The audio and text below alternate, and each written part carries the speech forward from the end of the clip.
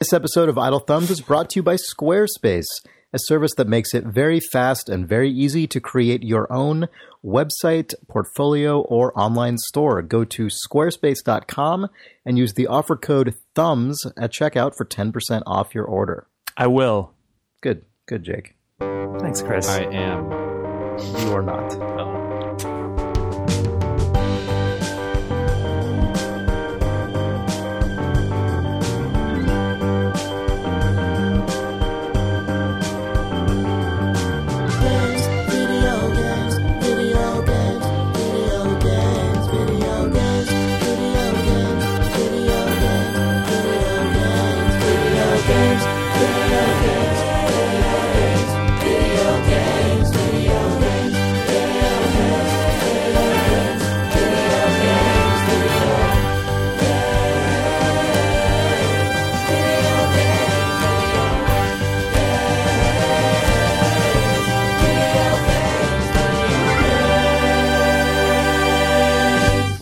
It is January 7th, 2015.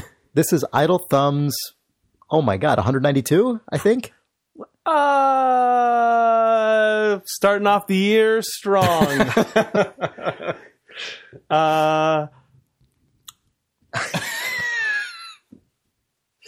You'd never believe it, but you got it right. It's 192. I'm Chris Remo. I'm Jake Rodkin. I'm Nick Brecken. All right. Oh, man. Yeah. Sean is somewhere, and Danielle is at Disney World.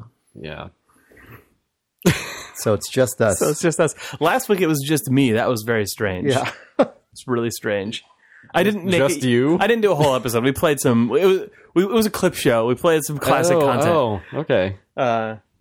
But I just got to come into the office alone to record the intro to that episode, which was. You should just do that every week. We have enough material now that we it's can time to just start. Yeah, just replaying everything. That's what This American Life does that all the time. That's they true. just like replay old episodes. Yeah. And they don't mention it or anything. I mean, Yeah. every once in a while they'll put in a little thing that's like, 2/3 of the way through, they'll be like, this was first broadcast in 1999, and this thing has changed and is no longer accurate. What we need to do is just... But that's the only mention. We need to develop an Chris- algorithm that changes all of the sequel names to just one digit up. So we can just... I'm so excited for StarCraft 3! Oh, man. Far Cry Diablo 6. 4. At this point, all those like Far Cry, Diablo, StarCraft, those all will just be the same game forever. Yeah. So, Oh, yeah. Yep. Well, you don't need to increment the thing. You just need to have the guy we just get Ira Glass to come in and say, Chris and Nick are not really excited about StarCraft 2 anymore, but they still play it sometimes. And then just just keep going. There's two ways you could go, because you could go that way, or you could make it even more future-proofed by just removing all the numbers. Because have you noticed the way that people talk about games, and not just games, but sort of blockbuster franchise films? They don't even bother saying which one they're talking about. I bought Call of Duty today. They just talk about it as if the only one that matters is the latest one to be put into your face. Or it's just the new. So if you take the suffix 2 from the StarCraft conversations and just have it be the new StarCraft. Yeah, you're right. The new Super Mario Brothers. Well, just when you first mention it, you're like, oh, I'm playing the new StarCraft. Anyway, StarCraft. And then in 5 years, they'll be like, that unit isn't there. Oh, they were at a press event. So maybe that unit was in at the press event. Well, good. We've worked out our long-term content strategy for Idle Thumbs. So anyway, guys. This is what the year of the PS3 So in fact, brings. I will no longer be referring to any Idle Thumbs episode by its number. Yeah, that's true. To further future-proof. Have you guys played that new new Idle game, Thumbs. Braid? I hear you can rewind time. Oh, New Braid. Do you guys ever find that you want to rewind time? So I was playing this video game, Braid. Oh, that's a good one. Yeah, I've had an Xbox 360 since BG. GTA 4 came out, and I finally decided to plug it into the internet. Wait, are we talking? Yeah. For real? Okay. Yes. Go ahead. Do you ever wish you could rewind time? It's like a bad I heard you can do that in a game. Oh, in Braid, the video In game. Braid. Yeah. Anyway, so I was I heard on you the can video do that game? in Braid. Sorry. Jesus Christ. I heard you can do that in... So Braid is this game where you can rewind Christ. time. I heard you can do that in Braid. Jesus Christ. Jake just threw a Whoa. container of Left 4 Dead mints at me, and somehow I like caught them bullet between time. 2 fingers. That was amazing. You were slowing it down. I heard you can do that in that game, Braid. Oh, that upcoming that new game Braid. Yeah. Yeah. So I played a game by Unknown Worlds, who made Natural Selection 2. This was a weird thing. I was at a party a few months ago, and I ran into Charlie Cleveland, who is one of the two guys who co-founded Unknown Worlds, Natural Selection 2. And I'm like, and they had, I think, just launched Natural Selection 2. When did that game come out? Gosh, 2 years ago, maybe. No, Natural Selection 2. No, Natural Selection 2. Natural Didn't it Selection just 1 was come like out- a Half-Life 1. Yeah, but didn't Natural Selection 2 I feel like it was in officially- beta for a It was while, in so beta maybe- and sort of I rolling think out, I'm but it a little only, fuzzy on when it actually But it only released. released, I think, last Yeah. year, like Okay. late last year, Yeah, right? sure, I yeah. think. I think so. I played it a long time ago, but yes. Yeah. And I'm like, oh, so you guys are like, but in any case, they were still working on it. Mm-hmm. And I was like, so you working on something else yet? And he's like, oh yeah, we're about to like release our next game. And I was like, what? And he's like, yeah, it's this like submarine thing. It's called Subnautica, and it's like a survival exploration thing. And I was like, what on earth? And the way that in the time frame he was talking about, I just kind of assumed it was like a 2D like mobile kind of side-scrolling thing, but it's like a Minecraft game, and it Really? just came out. Like it came out in early access a few weeks ago. So it's first person then? Yeah, it's first Oh. person, and you're in like an ocean, and you're like big, crazy sailing, ship, your crazy ship. Vessel. Yeah, your big enormous vessel like crashes or something happens, and so it starts as that your like massive vessel is just kind of on fire, just halfway sticking out of the ocean, and you're in this little escape pod, and you can leave the pod and dive into the ocean, and you have limited oxygen, and you can swim around, and there's a little flashing beacon on your escape pod so you can get back to it, and it's not blocky like Minecraft, but it's very similar to that in that you just gather resources from the world, and you can dig in the sand and find like salt and quartz, and you can grab little fish that float by or get attacked by bigger fish that are dangerous. And you can actually turn off the survival parts, which is really cool, I think, because I never enjoy that part of games like that. That's the thing in Minecraft too. You can just turn it into creative mode. Right, but in this game, it's just a toggle in the game. Is Minecraft like that too? Or I think it's at least on a server mode? you can switch Right, to a okay, switch, yeah. but I don't know if it's single player. This I don't know if it's multiplayer. I think it's only single player. There's no multi-Nautica. Not that I'm aware of, but also it's still quite early. So when I first saw that the game suddenly was out on Steam, I'm like, holy shit, this guy just like told me about this a couple months ago, and their game's already here. But then I got it and I downloaded it, and it's really cool. But it's early definitely, access game. It is definitely early access, but it's really it's promising. And I just do want to put that caveat on it because there's very little structure to it currently, in the way that there wasn't when Minecraft first came out. Although I haven't even played Minecraft recently, so I don't even know what it's like. You can beat now. Minecraft now and get credits. That's a year or two old. Really? At this point. Yeah. How do you beat Minecraft? There's like a Shows what I there's know a about portal. anything. There's like a to a portal that thing, goes to like and a then dragon or something. There's like an egg. Yeah. I don't know. I It's didn't a play complex Minecraft. I series stopped of- playing Minecraft before the end was there. Yeah. But this is cool. It really because you have that anchor where you go back to. You can fabricate things in this like replicator machine that is inside your escape pod, and from there you can build. Well, I mean, you can cook food that's more nutritious than just eating a raw fish, and you can build tools, and then you can build extra oxygen tanks, and you can build a little like ski-doo kind of thing that zips around. Enables you to go a lot faster, but you're pretty anchored to that point because that's where your replicator is, and so it has an interesting feeling that is very different than something like Minecraft because you have this central base that you have to keep coming back to, which I guess is similar to something like I guess Terraria or what was the space one? Oh no, Space. Startopia. Oh, or something. Startopia. No, that Terraria was is an old game. Terraria is the Startopia is an old 2D one. It's Star something. Ugh. Yeah, but gross. then they made a sci-fi sequel to it that had like a spaceship that you kept. That you Why could, am like, I keep forgetting going what that's back to. called? It's Star something. Yeah. Gross. I don't know. It's Solar Jetman. Starbound. Starbound. Jeez, everyone at home is going, Yeah. Starbound. Yeah. Yeah. And this feels very similar to me to that, both because this has kind of a like sci-fi-ish veneer to it, and also because of the central The home kind of base. base that Yeah. that Starbound has. And I'm looking forward to it having more developed stuff in it, but it's still really like promising currently. Just like going around the ocean, you can tell it's going to be beautiful.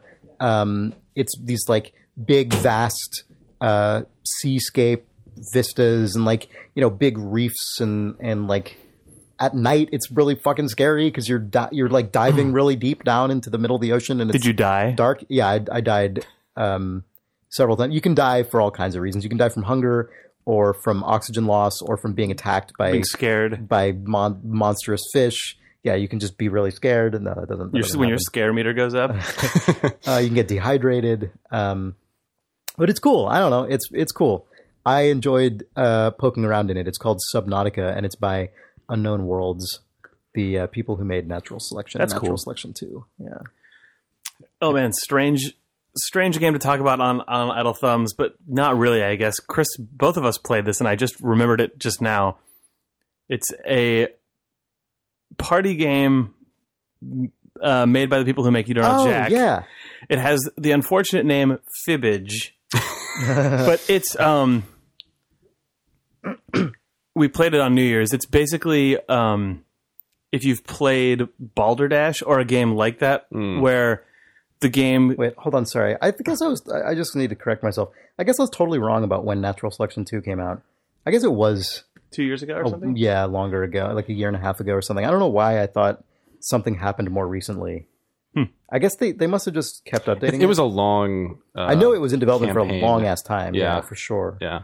Yeah, I don't know why. I don't know what I was thinking exactly. I was trying to explain this elaborate game, Chris. I know. I'm sorry. I just. This is another thing that people are going to Yeah. email in because I got it wrong. So anyway, It's go this. ahead. The concept of it is actually very simple. So it's reintroduce the. It's called Fibbage. It's Yeah. by the people who made You Don't Know Jack. You can get it on, I think it's on Xbox One, PS3, PS4, and probably some set-top box, Amazon Fire things or whatever. But instead of it being a trivia game, it's more in the style of like Balderdash, or I guess something like Cards Against Humanity or Apples to Apples, where the game throws a topic up on screen.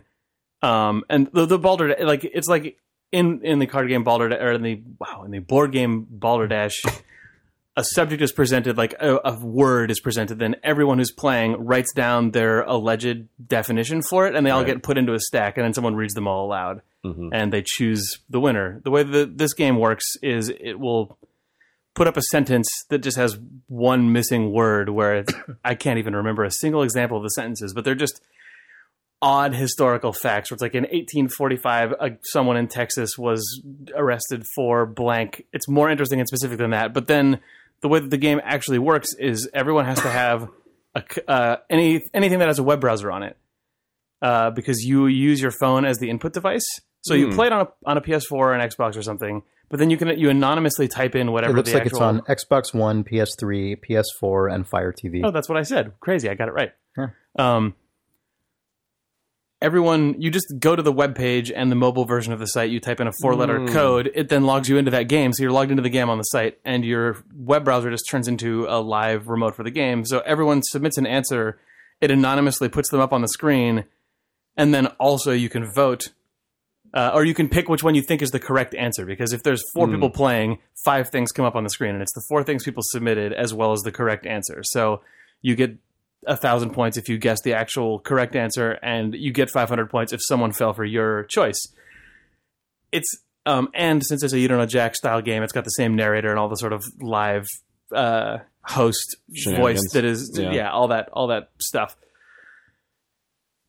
I don't know if I have a huge takeaway from this, other than I didn't really know it existed until a few days before New Year's. Yeah, I didn't really even know those guys were making anything new beyond You Don't Know Jack, and I enjoy it so much more than You Don't Know Jack. Like I liked that game a lot when I was in high school or whatever, when it was in the 90s. But this, and it had that feeling of you could have 3 friends around a keyboard and it kind of felt like you were all actually playing a game together. In this, the fact that you actually are contributing the content goes so much farther towards making it ridiculous because, like, just strange, you know, if you're playing it with clever friends, the answers are all completely outrageous. And then immediately, like, the way that it paces showing who voted for what is a really good reveal every single time, where you see your thing come up and you're just like, oh shit, that means someone voted for it. Then it goes boop boop and shows who voted for it. So you obviously then mock them. And then at the very end of each round, or sort of once you voted, you can just award basically Facebook likes to the ones you didn't vote for. So then it shows everyone's answers, and then it sort of pauses for a beat, and then boop, which ones of them got likes come up at the very end. So like the person who submits the joke answer that is obvious bullshit, but is really hilarious in and of itself. Right. Yep. We had a few cases of kind of emergent running gags that would just come up throughout the thing. Like somehow Die Hard 2 DVD cases. Or Die Hard 2 DVDs got submitted for like 4 different because there was one question where it was vaguely plausible. It was like it was like Bruce Willis shipped 15 boxes of blank to troops in Iraq and Afghanistan. Right. And then someone wrote Die Hard 2 DVDs. And someone else wrote dollars. Yes. Yeah. Both of which ended up becoming recurring answers. And so, you know, obviously the people who use those recurring answers he shipped 2,000 blank. So one of the answers was dollars, and one of them and one was boxes of Die Hard 2 DVDs. Yes. Yeah. Anyway, it's good. It's really unusual to play a video game in which you have to actually input natural language. That just doesn't happen that much anymore, right? Ever. Like it's not a thing that has been around very often since the days of text parser adventure games. Yep. The game that it actually reminds me the most of is not like, here's the worst thing. This game is called Fibbage, and You Don't Know Jack used to be made by a company called Jellyvision. Jellyvision split, and their games division is now called Jackbox Games. Worst name. So Jackbox Games, worst name, makes Fibbage, which is worst thing. But You Don't Know Jack in the 90s was published by Berkeley Systems, the people who made the After Dark screensaver. Right.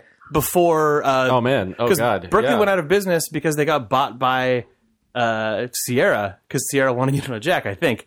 And that was when After Dark screensaver was brought to you by the makers of King's Quest and Half-Life. But Berkeley Systems had an online network called Berserk, I think, which was insane and ahead of its time, because it had every week or every 14 days there was a new You Don't Know Jack episode that would go up on it. The Net Show. Oh my god! You Don't Know Jack, the Net Show, which is ad supported, and they also had a game called Acrophobia, which I played to death, because what Acrophobia was, I think it was actually originally started as someone's IRC bot that they then like licensed or cloned into this online game. That was, so it was a chat room, but then each round would be just a 3-letter acronym would come up, and you would choose what you thought that acronym stood for. They all showed up on screen, and people voted for the best one. And then there were also themes, where you go into themed rooms, and there'd be themed rounds. And like that game was obviously ridiculous. And the worst thing about it is you would end up with just, oh, my wacky acronym is ass fart bitch. Like, cool, good. But But this game, the fill in the blank you thing. picked a thing that is like an actual acronym for like a military base. AFB. That's like totally a thing that would actually happen. Right, yeah. If you get that acronym, it's a real thing. But then someone puts in just total trash. Yeah. It reminds me entirely of that, even though I think that they have no connection to each other other than they shared a publisher and were kind of inspired by that party game thing. But that, like, playing this reminds me of playing old, like, not as far back as text parser interface stuff, but like chat room games and that sort of thing. Sure, totally. And that's a much better touchstone than mine. I didn't mean to imply that this was at all not similar to a adventure for a mainframe. Well, it's just a really uncommon thing to do in a video game published in the 2010s. Yep. You know, just no one ships stuff like that. And how would you even on a console? It would be, and that's why that's what's so brilliant about you, because everyone has a smartphone now. Everyone has a device with a soft keyboard on it. Yeah, it's really clever. They have a thing called the Jackbox Party Pack, which has. This was frustrating.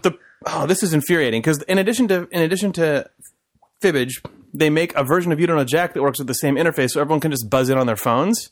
Okay. which I think is really smart. Yeah. Yeah, that's really cool. But then they also have a Pictionary variant as well, which uses the same system, but you can draw and then all your art goes up on the screen. But the only ones that are sold individually are Unona Jack and the fill in the blank game. You have to pay like, I don't remember the amount of money, but it was $25. It was you had to pay $25 for all of it, which is fine. Yeah. That means you can't buy any of the Right. individual It's ones. fine unless you're a customer on the Xbox Live Store and you buy Fibbage first and then go, I can't, because they don't, Right. Yeah. they Ugh. put it up as a separate SKU. Why isn't that a launcher that has DLC for all of them? Right. Why? Ugh. Oh, it's infuriating. Why can't I press a button and pay a few dollars to have the other game show up? Wait, wow. The Jackbox Party Pack is on Steam. Oh, interesting. It has, you don't know Jack 2015, Fibbage, Drawful, Wordspud, and Licewater. Oh, those names are all so bad. Players play using their accomplished. phones. You can just use your phone still. We should just get this on Steam here in the office. Yeah, we're dumb. Okay, good. Because Unona Jack and Fibbage are both like really good, solid games, and that company must have just amassed so much Unona Jack content at this point. Because even since they've been doing Unona Jack it's again in their new incarnation since it's been 5 years or something like Yeah. that. Yeah. Yeah. I have to say, this phone thing is, the more I think about it, the more brilliant it is, because this means they can ship a cross-platform game.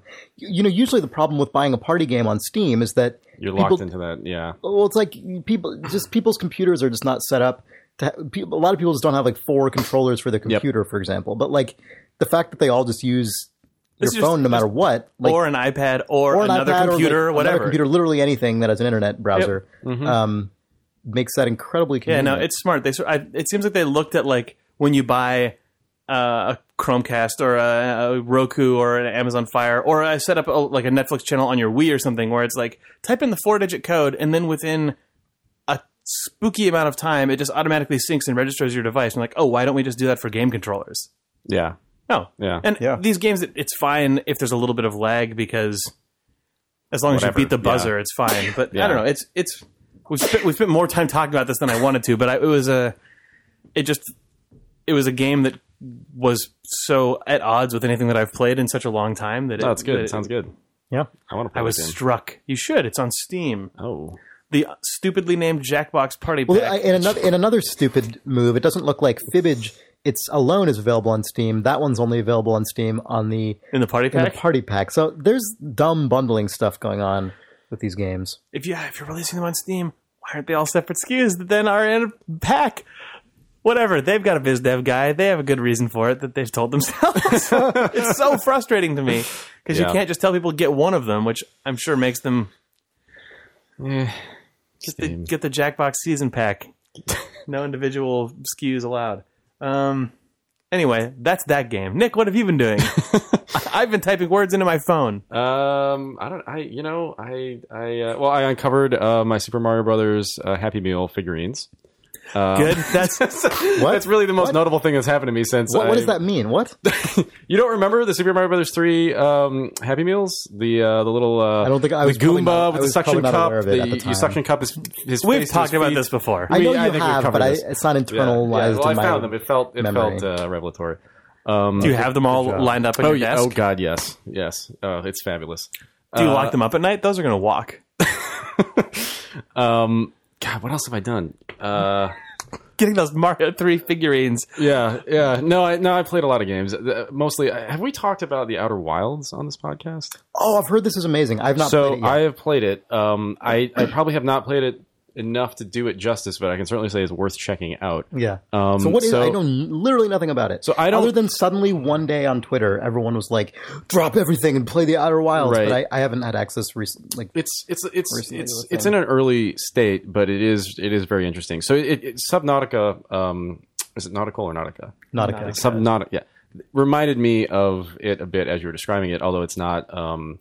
It's entirely exploration based. So you gosh, how to describe it? It kind of feels like what No Man's Sky, what I would want No Man's Sky to be, I guess, is one way to describe it. Interesting. You start out. Are you saying that because you suspect No Man's Sky will not be that, or because Well, No you Man's just don't Sky know yet? it seems like it's aggressively procedurally generated to the point that I don't know what meaning you're going to extract from its exploration. I hope they do a good job of that stuff. Okay. But this game, I feel like, is an authored take on that kind of game, and it's really interesting. So you start out. It's a first-person game, and gosh, I guess it's science fiction in theme, but you're on this planet, and it actually kind of weirdly feels like a Nintendo game.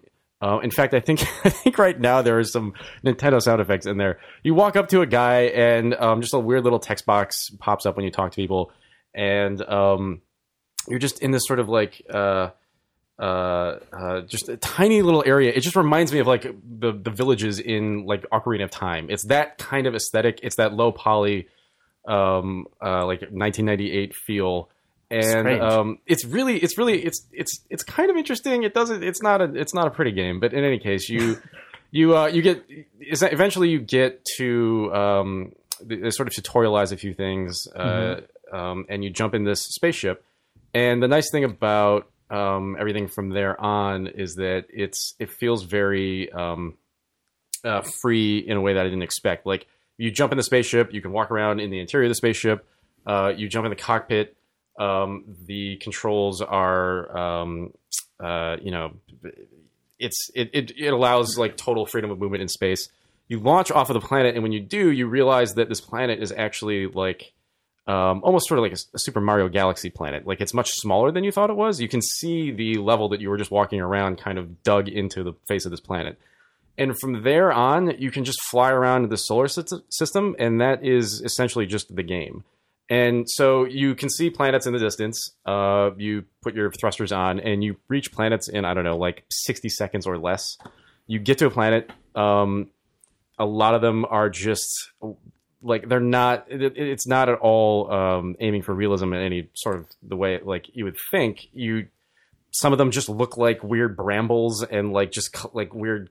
It just reminds me of Super Mario Galaxy. You know, they're not. Huh. It's very strange. Yeah. And I guess the point of the game is to explore the solar system, discover like what is going on. But then there is a moment where the sun just goes nova and just destroys everything. And then you get kicked back to the starting point and have to then go out and launch. It's the Majora's Mask launch in a situation? different. Yeah, it feels incredibly Nintendo influenced. But so I know a lot of people who have said that there are just some incredible moments to be found in this game. Like the stuff that I've heard about that you can find is really interesting. My experience was pretty hilariously anticlimactic. I just flew around and there's this one just like weird collection of vines that are sort of wrapped up with thorns. It's just this enormous, just weird viney. You know what's horrible? You said collection of vines, and of course I thought of the stupid 6-second Twitter videos. It's a collection of just 6-second videos playing on a terminal. But no, I was just flying around, kind of lulled into just a weird explorative moment where I'm just flying around in this sort of gaseous planet, and then this crazy like. I don't know, fish monster just came out of nowhere and ate me. And then I went back to that planet. Fishmonger. Yeah. And I flew back there. I landed again. I discovered this cave with like cave drawings of that monster on it. That you painted. Yeah. Twitter chillers. Yeah. Vine. I don't know. I actually don't really have much to say about the game. I wish I had stories that actually made any sense. But it clearly is interesting. I think I'm gonna have to play it for a few more hours before I have anything, Sure. to bring back. I've heard it's really But cool. It is cool. I will say that it seems really neat. That it's Cool. Yeah, I don't know. Yeah. It's just it was refreshing to play a game that felt that open and kind of just not overbearing in its openness. Sure. Yeah. Like it didn't feel like this game was about exploration in the sense It's that like, you can go anywhere. Fucking go anywhere. Yeah. Why aren't you going anywhere? Yeah. Everywhere. Go everywhere. Have you seen everything? Why aren't Right. you doing it? Yeah, I mean you're given. It's okay if players only see a portion of the game. Oh, the whole world's here. Yeah, exactly. Yeah. You have a list of 8 or 9 planets, and they're not all filled in. And when you go to one, you launch a probe, and it fills in the planet with some information. And ostensibly, you discover more things about the planet the more times you go back there. But I don't know. Yeah, apparently there are really cool moments to be found, but I haven't really experienced any of them. But it is cool. It's worth checking out. I don't know if you can play it yet. I think you can play an early version On the website, I think you can just download the early version of this, but I could be wrong. But yeah, The Outer Wilds. It's a game that will probably be released and be good. It's a little rough right now, clearly, but it's definitely super interesting. Do you know where it came from? It looks like it's... No, I don't, off the top of my head. Because based on all the people who were sort of suddenly it's been out of done. nowhere, Yeah. like promoting this game, I just, given the makeup of those people, I assumed this would be like a really small... Oh, it's thing definitely with- small. But the team, but if you look at the team page on their website, there's like 15 or 20 people on there. Oh, wow. So it's not small, but also who knows if they're all full time or what. Yeah, I know it's been in development for a long time. Okay. But yeah, it's. I mean, it. I think it's going to gain some momentum here. It feels like it's coalescing finally. It feels like, having looked at This their game's blog. been around for a while. It was in Indiecade 2013. Yeah. Okay. So it's it's clearly been through a long cycle, but it feels like they've finally hit on something that. So it's possible that there's been some churn on the team, and some of these I would members are imagine. not 100% the Yeah. whole time. Yeah. Yeah, Who knows though? it's a weird beast, but it's definitely interesting. Funny you say Beast, because when I heard the name of this game, I kept just thinking Beast of the Southern Wild. And so I just had like a complete, I don't know why, but it's just this, that's just what the name conjured to me. So I had no idea it was even a space game. Like you were like, and you're a spaceship. And I'm like, oh, okay. You're a spaceship that's in a sort of hypothetical near future brink of apocalyptic bayou sort of culture. Right. Yeah.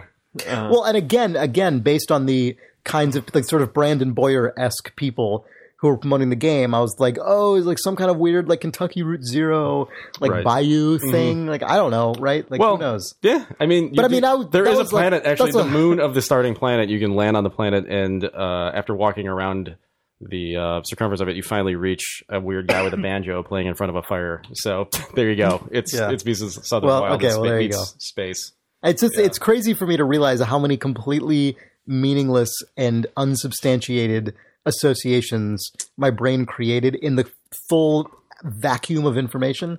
Like in the outer space of this game is like the vacuum of actual knowledge that I had about this game, and my brain filled in that vacuum with bullshit. It's just completely nonsensical comparisons to things that make no sense. Yeah, that happens. So anyway, you guys want to take a break? Sure. Let's take a break. I guess. Well, I know. Video game.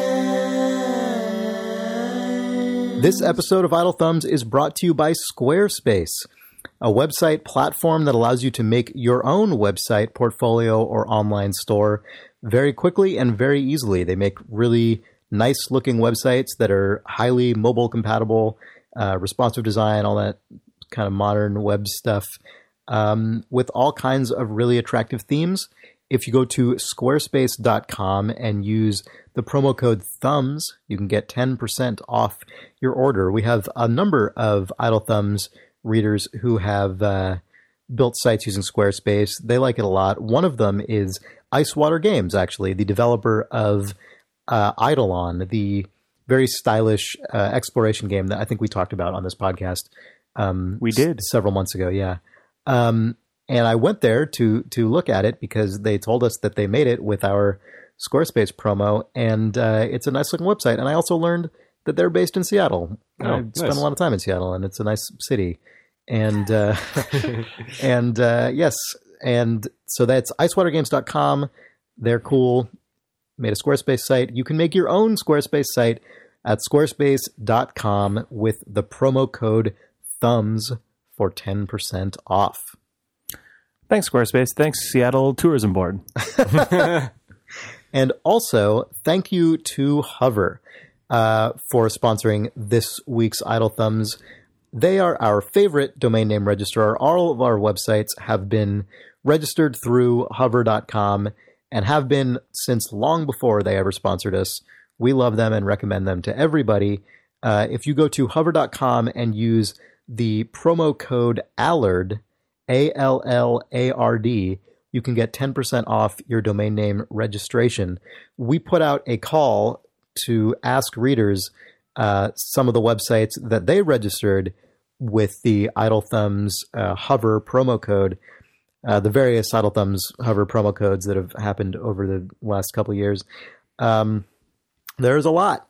Some of them we've read before, but there are, for example, lords.management, visitation.zone, mana.bar, videojames.net, butts.holdings, and my favorite tweet about this was from Thomas Grundy, who said, I registered ismouthsounds2outyet.com, and by the time I was done, Mouth Silence was out. So that website is not even a website. But the domain name exists thanks to Hover. You can get all kinds of wacky TLDs, all kinds of wacky domain names. And just Hover. Normal domain names. And like totally normal domain names. Like idlethumbs.net. Yes, like idlethumbs.net. You can't get that one. We already did. For your other ideas, go to hover.com, use the promo code ALLARD, ALLARD, for 10% off. Guys, we're back! No. Guys, we're back! Okay. Okay. We are now. Yep. You did it. Video game. We're back. We're back. Nick, are you back? And we're back. Okay, Nick's back. Oh, we're too. back now that Nick's back. So I completely forgot to bring this up. Happy year of the PlayStation 3. Yeah, exactly. And as our first, Nick Breckett is destroying his microphone. As our first episode in the year of the PS3, you guys, I know Jake at least because I just sent it to you. You saw this article about this like scientist who has been building supercomputers out of PS3s to study black holes. I think this showed up in the news. Okay, this bubbled up to the top of the news in the last couple of weeks because of anticipation for the year of the PS3. But I think this actually happened in like 2009, the true heyday of the PS3. Excuse me. Wait, you know why this this happened? specific thing happened, or Yes. because it was classified as a supercomputer at one time. Yes, but aren't all PlayStations really? A terrorist device. But yeah, it was a Dartmouth professor got Sony to donate a few PlayStations. He bought a bunch for himself, and the university bought some, and he had a 16-computer cluster running Linux. So that was PS3 powered. And the quotes in the article with him were like, gaming is huge now, and these things are crazy powerful. But I suspect that 2015 being the year of the PlayStation 3 and 2015 being the year of Linux on the desktop is why this story came back. Neither of those reasons are why it came back, because but I mean, Linux will never gain mainstream acceptance, and PlayStation 3 can't run Linux anymore, I don't think. So, well, they said, I mean, in my reading, I read the story like a week ago. Oh, it's changed since then. You read it? Did you read it before? Oh, I read it in the year of not the PS3. Yeah, you read it BPS3. All PS3 related articles and materials subtly changed when the clock ticked over. Yeah. History is written by the victors, Chris. History is written by the PS3. Yeah, it's like this guy's had a supercomputer on these for years. Everyone has. They're the predominant computer. We've all been using PS3s as supercomputers for a decade now. We all started having done that for a decade as of 4 days ago. Yes.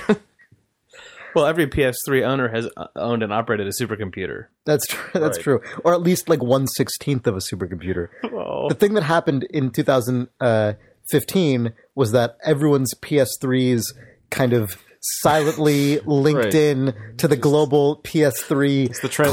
cloud. We're putting up the mega-computer. final PlayStation's firmware update. Really? The final one? Yeah. We won't need any more after this. They'll update themselves going forward. I thought they already did that. You clearly know as a user of the PlayStation 3 that they do not.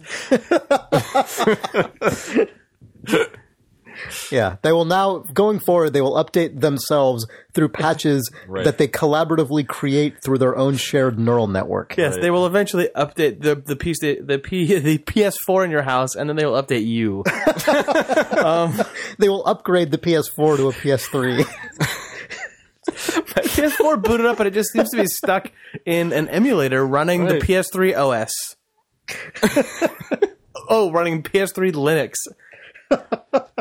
Looks like someone ported PS3 Linux to the PS4. That's a 10-year-old Linux. What are we talking about? Oh, so you read one that was more current than this? A more current supercomputer? No, it's not that it was more current. It was just that I remember it being that this was still something that people are doing. Like, not just a thing someone did in 2009, but as I understood it, this was like the Army has done this as well. Oh, yeah. Like, Yes. yeah. Yeah. There's But definitely... I guess there's a long history of this, because remember in like 2001 when there was all those news reports about how you could use your PS2 to like launch a missile? Yeah, I think it's because it's classified as a supercomputer and because you could run Linux on them in a different environment. Exactly. Yeah. Yes. Yeah. They Like, were they worried hit a that North certain number Korea of- would get a hold of a PlayStation 2. Like the number of And, teraflops it can perform is Right. high enough for something. It can perform Yeah. a lot of flops. Apparently, it's a Set a it's a general. floating point operation. I think. I don't know. Yeah, it was in 2010. The Air Force connected 1,760 PlayStation 3s to build a supercomputer God, this just and to reminds me- run Shadow of the Colossus at really high res. You know, They SLI'd their PlayStations. whenever anyone says PS3s, because that is such an uncommon thing to say. Sorry, they connected 1,760 PlayStations 3 to make this supercomputer. The thing I was going to say is that when we're talking about PlayStation 3, we either say... We usually just say the PS3 or like my PS3 or whatever, because most people don't ever have any reason I to have two PS3s. Yeah, but do you remember that video that Yeah. came out when the PS3 launched? When it No. was like impossible to get because it was sold out everywhere? And some guy just put up this troll video where he yeah. was like, Yeah. you may have one PS3, however, I have 3 PS3s or something. And he had just a video where he just had like 3 PlayStation 3 consoles then- in his bathroom. Then or like the in his kitchen 90s or whatever. TV ad version of this then has the guy go, but the PlayStation 3 is so powerful, it's a supercomputer. Then like it shows like a full dress uniform Air Force like That's true. like right. super with like a high huge ranking tank with officer. a really high perspective. Yeah, well, there's just 2 fighter jets coming out on either side of him, but then stacked up even higher than that are PlayStation 3 boxes that all light up. And then that guy goes, "Oh man!" That ad is actually in production now to air this year.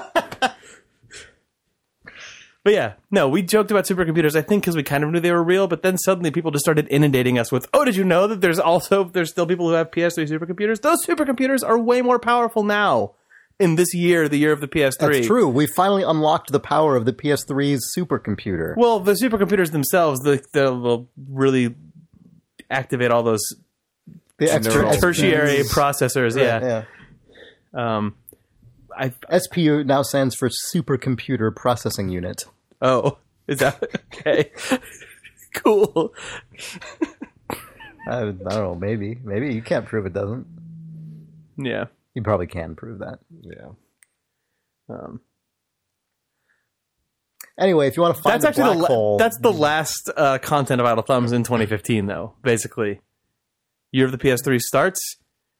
The That's world it. is flooded with PlayStation supercomputer news. world we're is out. flooded Yeah. with PlayStation supercomputers. PlayStation supercomputers become sentient.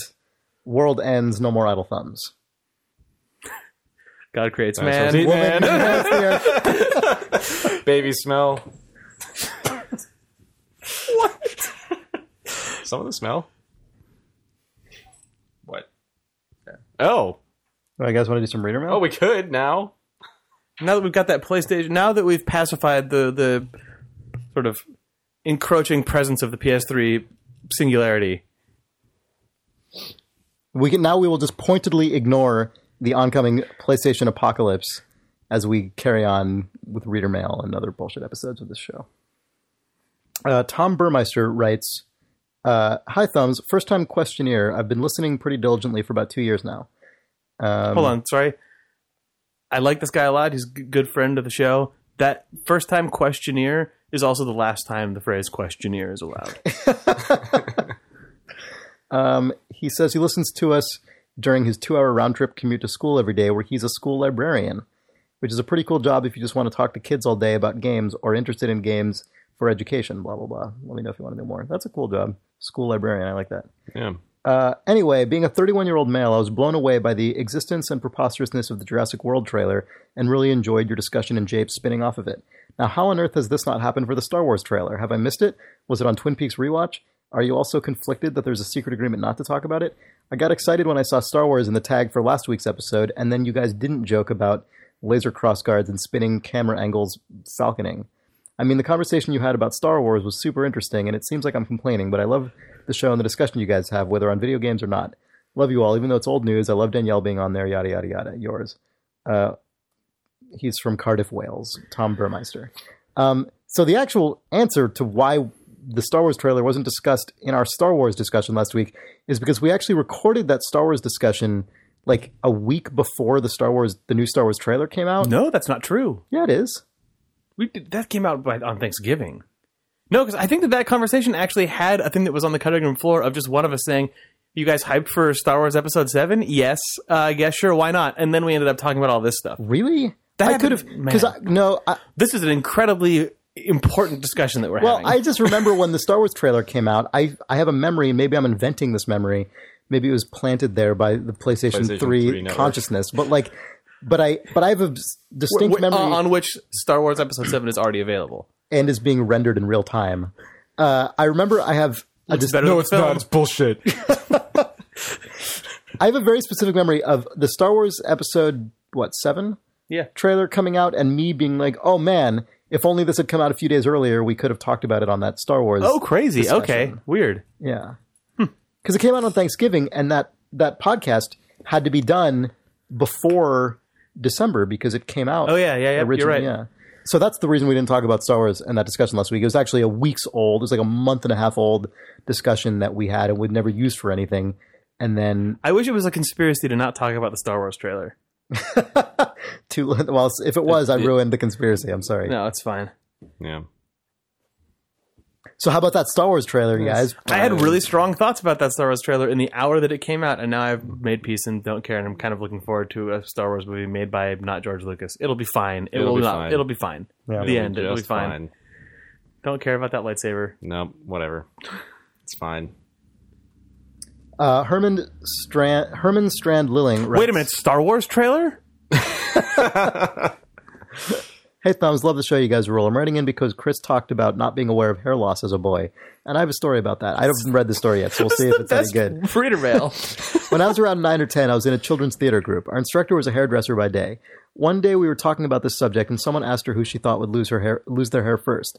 Another kid already had hair shaped up in a widow's peak and was fairly high up in his forehead, where I had long, dirty blonde hair hanging almost to my shoulders. In my head, I'm thinking, clearly it's that kid. But then she points at me who always got compliments on his hair. Of course, this scarred me for life, and I've been terrified about losing my luscious locks ever since. I'm now 25, and my hair game is stronger than ever, but I never forget what she said. Thanks for reading this, and always remember to think about what you tell children. Sincerely, Hermie on the forums. P.S. Talk about films more. You guys are great at it. I like this story a lot because that's totally the kind of thing that a child will never, ever forget. Oh, yeah. It's also straight from, like, a 90s, like, I don't know, Pete and Pete era sitcom or something. Like, I don't know why I said Pete and Pete, but just like that, I just imagine how this would be filmed, where the kid is, like, sitting there in school, like, and they're like, who's going to lose their hair first? And the kid, meanwhile, there's a kid who's basically bald already. Right? Yeah, oh yeah. And then just a little weird sort of zoom in on the face, like from overhead. And then the entire rest of the episode, the kid would be like sweating bullets. Well, yeah, because he sort of looks around confused as like a pitch bent acoustic guitar chord goes, right, and then he's like at lunch or some other thing's happening, but he's just super antsy about it forever. Yeah, he probably goes to lunch and gets a baked potato or something, and it's like, you know, everything he sees reminds him of a bald head. Right. Lunch lady with the hairnet's like, won't need this much longer or something. Yeah, right. Exactly. What do you want? What, huh? Angel hair pasta. Yeah. None of this for you. What, huh? Why aren't we writing a hit 90s Nickelodeon like late afternoon show? I think we are. Why aren't we creating the relaunch of Snick? Maybe Snick still exists. I don't know. Snick's probably its own network with its own retro network spinoff. Junior Snick. God, Snick Junior. Sorry. Have you guys noticed that I see ads for these like on bus stations once every like 6 months. Have you guys seen that that TV Land, the spinoff of Nickelodeon that used to be just a programming block devoted to... It was like old Nick and Night. It was like... Nick and Night. Old Nick and Night, like old television programming from like the 50s through the 70s, roughly, I guess. Yeah. Now has their own just original shows Nick at Night also did that right towards the end of before Really? TV Land spun off, because they had Hi Honey I'm Home, which was that TV show that was about a TV sitcom family moving in next door. Although it might have been the detritus of a network show that got canceled, and Nick at Night picked it up and like finished the season or something. Well, they now just have their own shows that presumably are just targeted at the demographic that watches the actual old shows on their network. Yeah, it's really bizarre. Well, We live in a weird world. every like that cable show, network, every cable network has to have a couple flagship original shows at this point, regardless of what it's about. So Yeah, it's true. God, speaking of which, the fucking History Channel. I saw movies in. this is old man time. Yeah, I know. It's fucking weird. The of the History history- Channel is just made up now. Like yeah, it's just no, it's completely made up. I couldn't This believe is it. old man time because that is I was- old news. Yeah, I it's didn't true. realize how ridiculous it gotten. I was in the theater, like watching a movie, like an actual movie, in the movie theater, What is happening? and they had this whole block. I Of, was at the theater and I noticed. no, I'm just saying, like History Channel. No. Where'd all the history go? they had ads for all this crazy shit, like the Revelations, like the Yeah. end of the world, like Yeah. the History Channel. That Well, like isn't like Pawn It's the Stars or opposite. something on the It's History the Channel? happening right now? Revelation, or no, yeah, like end of like biblical apocalypse is the opposite of history in two different ways. It's the opposite because it's religion, and also because it's not even in the past. So it's like negatively history in multiple ways. And then they have these like Viking shows and all this shit that just look like bad Braveheart style things. I don't know. It's fucking weird. Yeah. I guess that's what the History Channel is now. I guess everyone knew this except for me. Thanks, History Channel, for sponsoring this week's episode of Idle Thumbs. Michael Reneker writes, "Hey, I just wanted to mention 80 Days is out on Android. I've been eagerly waiting for it to come out on Android ever since it came out on the show. I played about 5 hours the day I got it and love it." That is good to know. I forget if we've mentioned that or not, that it's on Android, but just in case we hadn't, I wanted to read this email. 80 Days is like maybe my top game of 2014. It's definitely mine. It's Yeah. so Oh man, good. so okay, I actually meant to ask if you guys had a GOTY and it's 80 days. Mine are 80 Days and The Talos Principle. They both pretty late in the year games, but they're so good. They're both so good. Yeah, I played through Talos over break. What do you think? Yeah, I loved it. But, Yeah. I think 80 Days is still my favorite. I think 80 Days is my top as This well. War of Mine is actually pretty high up there. Okay, for me. cool. Yeah. But, yeah. Yeah, it was a not the most exciting year throughout, and like No. I was on the IGF judge and jury panel this year, Yeah, so was and I. it wasn't as exciting. It really wasn't as exciting as the last, I would say, 2 years. Yeah. Well, I struggled to come up with, a lot of things to Me- consider. me too, You know, I know. really just Yeah. kind of, well, this is self-evident, I mean, okay, the games that I played that were good Yeah. and everything else. This reminds me of the true Idle Thumbs game of the year. Neither of you guys were on the show. Sean wasn't even on it. It was me, Danielle, and Patrick Klepek, and we were talking about I listened to that. how do you determine the true GOTY on a podcast or any editorial outlet, really? Oh. And the answer is you determine it by volume, by the amount that of discussion that it has generated. And we proposed on that episode, we realized that our YouTube channel, which is updated by reader right. Johnny Driggs, he time codes everything. So you could conceivably go to like episode 175 and see how long we talk about Far Cry 4. Probably too long. Or how long Chris talked about Spelunky over the entirety of this year. If you really just took all of the data Yeah. and took all the time codes and added them up. So Idle Thumbs reader Joel Schroyen actually did this and sent it in. And the URL is too insane to list because it's a Dropbox link, but I will post it on the forum thread. I'll post it on Twitter. But there's an amazing, amazing website called ThumbsDB that it seems like it's just this concept, and then you realize that he has just gone insane. It is actually the most incredible reference that exists for Idle Thumbs. It might be the most incredible reference that exists for any podcast in the entire It world. probably is. It's really amazing. It's really good. It's completely nuts. What it is it's it starts off with GOTY by volume. It has a search field at the top that says January 1st, 2014 to December 31st, 2014. You press go. It then just lists every single game we've discussed and the amount of seconds that they have in them, which is impressive enough. But then if you click on one of the games, it expands down and it hot links to every single individual conversation per episode.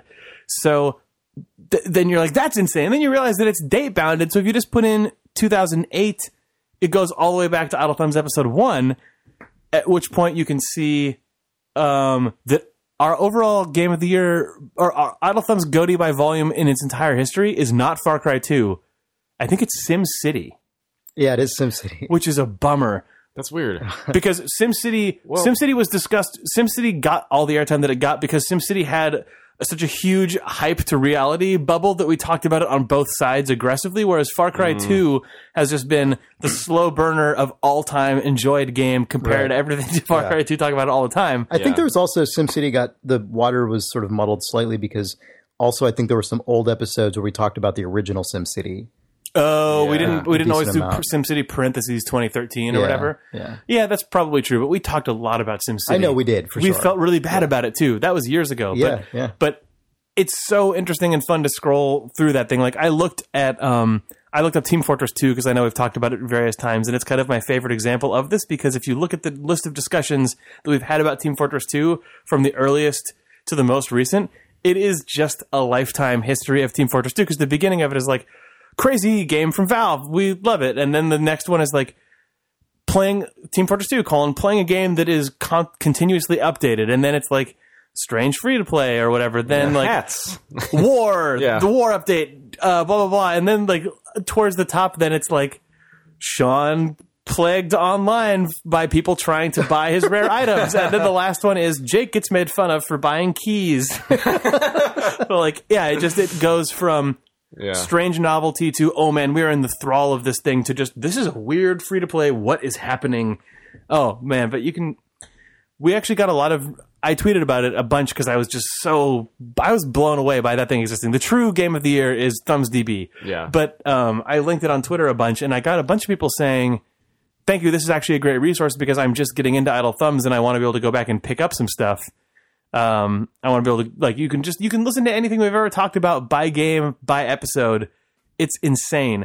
What I want someone to do now, though, is to take that thing that exists and then write an Idle Thumbs episode generator. Yeah, that's what I want. That's the first thing I want. You could just be like, Idle Thumbs, give me the Idle Thumbs Far Cry 2 Mega Blast, or just give me a random roll of Idle Thumbs conversations about 3 subjects. I want to hear about a 30-minute podcast.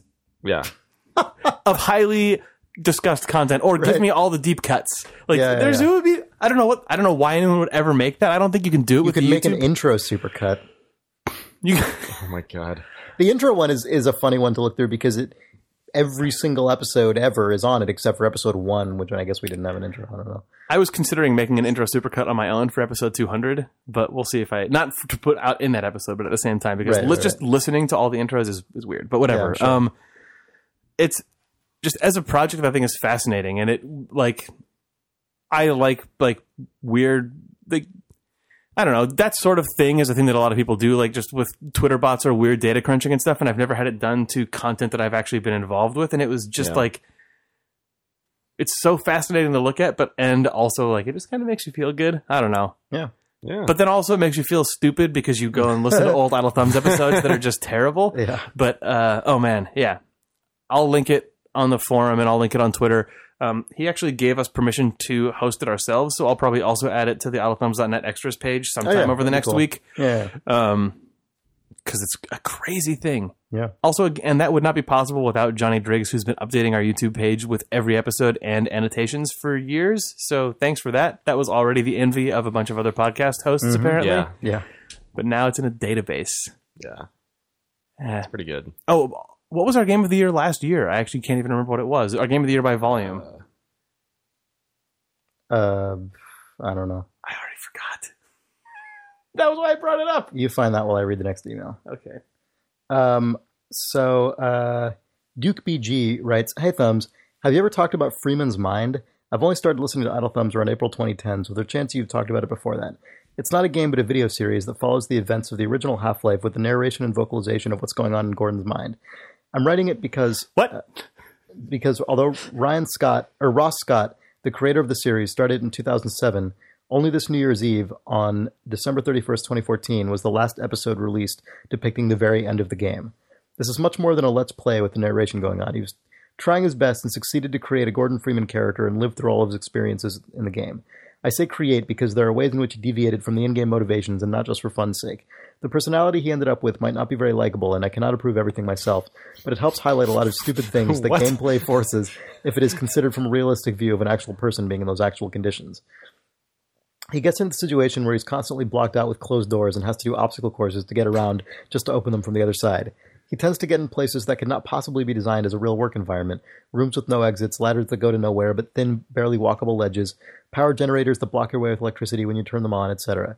Nobody but him seems to be able to do or achieve anything reasonable, especially when it comes to dealing with aliens. He tends to press any button or pull any levers he comes by. This is important because he doesn't have motives to go. He doesn't have motives to go and turn on things the game requires him to turn on to progress. There are situations where NPC scientists are trying to tell Gordon what to do, but he doesn't want to listen to them. The only thing he wants to do is get to the surface to escape this chaotic madness and all the horrible things that keep happening to him. Falling from heights, getting electrocuted, getting shot, having aliens jump on him from any possible angle, and so forth. So he progresses by randomly doing what is needed because he usually has one way to go anyway. An important tangent is tied to fighting the army. In the game, at some point, you start getting military as your enemies, as it's revealed that they are shooting every scientist instead of performing the rescue operation. Well, the Gordon in Freeman's mind approaches the first army units peacefully, but has to shoot back when he's attacked. He considers this self-defense and assumes those first guys were just really jumpy and confused him with an alien or something. As the story progresses, the amount of acts of self-defense using a submachine gun piles up, and he's astonished at what's going on and why. But he still does not react to them in the way that a player would to enemy units. When he has a chance, he tries to walk around them and abstain from murder. He thinks a lot about how he would ask his friend to make him a counterfeit ID so he could get out of the country and evade being framed after such a long self-defense spree. He walks, not runs, most of the time, except cases like enemies jumping him, and a rare case where he needs to make the same empty way multiple times. I'm not sure what that means. He also hurt his knees after falling from height at one point, and only deliberately uses a med kit to apply bandages to his knees. He avoids suit batteries altogether. This looks like a car battery, way too heavy.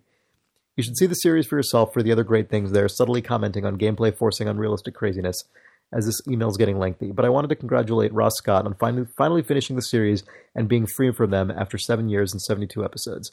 They can be found on his YouTube channel, Accursed Farms, or on his website, accursedfarms.com. This was not what I wanted my first email to you guys to be about, but I guess I can write more. Sincerely yours, Babu the Wizard, Duke B. Garland. Yeah, Duke, please write us back with what you did want your first email to be about. Yeah. But that sounds really good to me. That sounds like a thing that I would like. Yeah. P.S. On the episode about the Talos Principle, you left out an important detail. Attention, Jake. The logo/banner image of the game in Steam is a robot hand petting a kitten.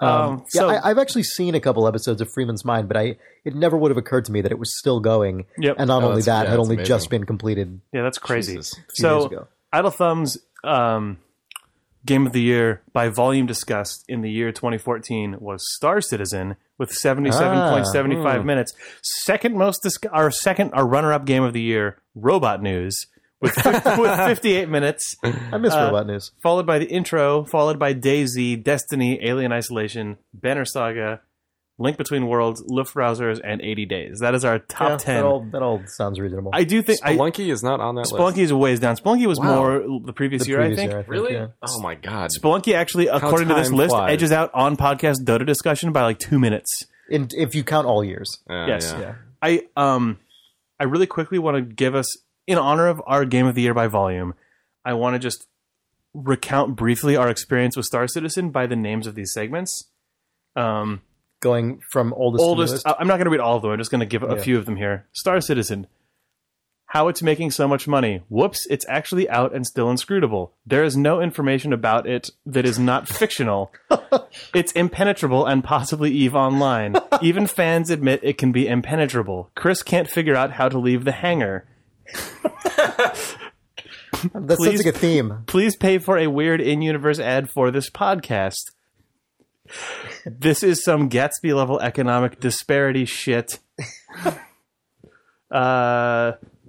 Anyway, Speaking of even Star the people developing this game are outlandish. Was one of our final discussions about it. Speaking of Star Citizen, just to kick off our 2015 in Star Citizen, there was a Star Citizen backer demographic information survey that got released, and it was really interesting in some weird ways, in that the average spent per, like, or I don't know if average or something, but I think like half of backers or something had spent more than $200 on the game.